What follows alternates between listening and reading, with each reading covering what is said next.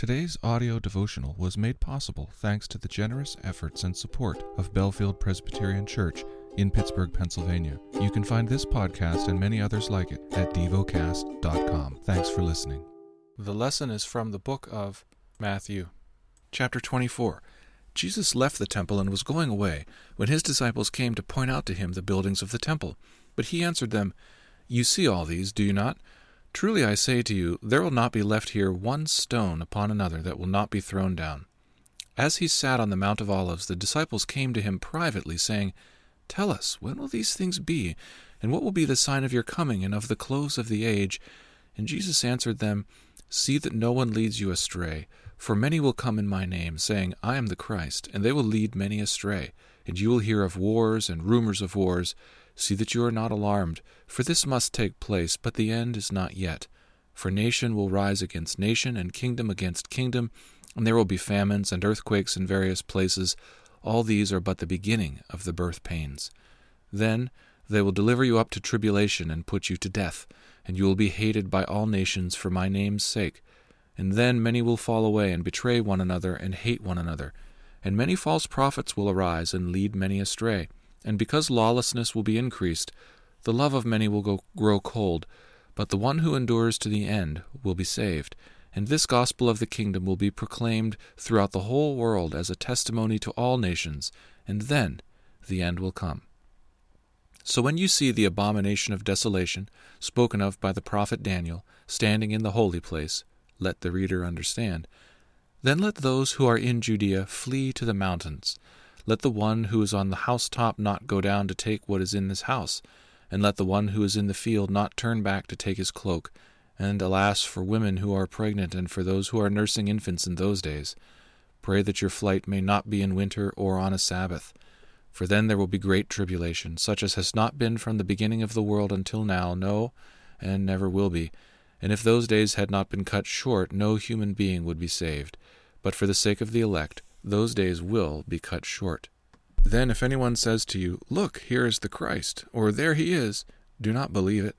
For false Christs and false prophets will arise and perform great signs and wonders, so as to lead astray, if possible, even the elect. See, I have told you beforehand. So if they say to you, Look, he is in the wilderness, do not go out. If they say, Look, he is in the inner rooms, do not believe it. For as the lightning comes from the east and shines as far as the west, so will be the coming of the Son of Man. Wherever the corpse is, there the vultures will gather. Immediately after the tribulation of those days, the sun will be darkened, and the moon will not give its light, and the stars will fall from heaven, and the powers of the heavens will be shaken.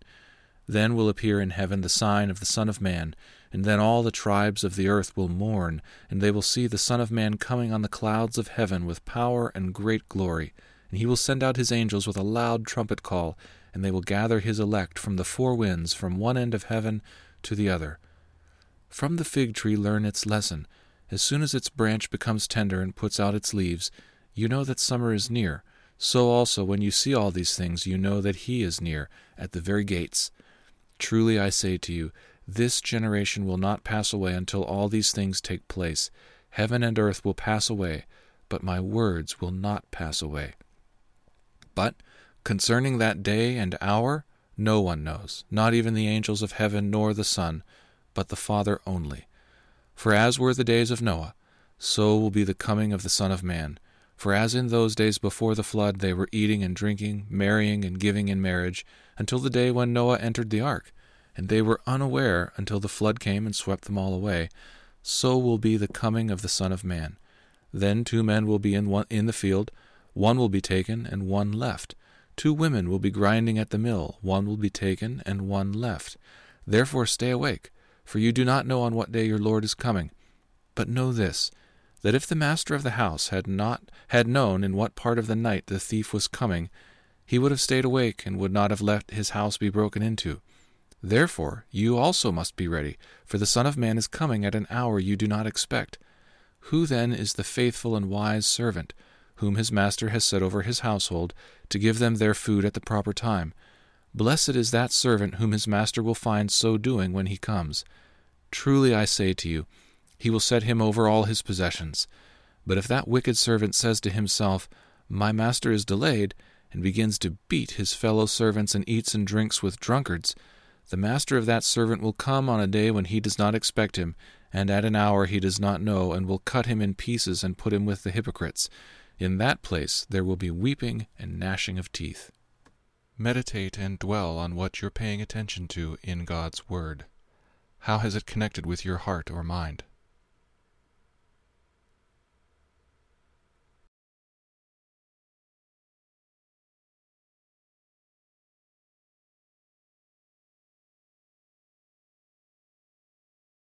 Pray to God freely about what has moved you today. Turn your thoughts to Him and enjoy His presence. We offer the following as prayer topic suggestions. For architects. Thank you for listening to Devocast.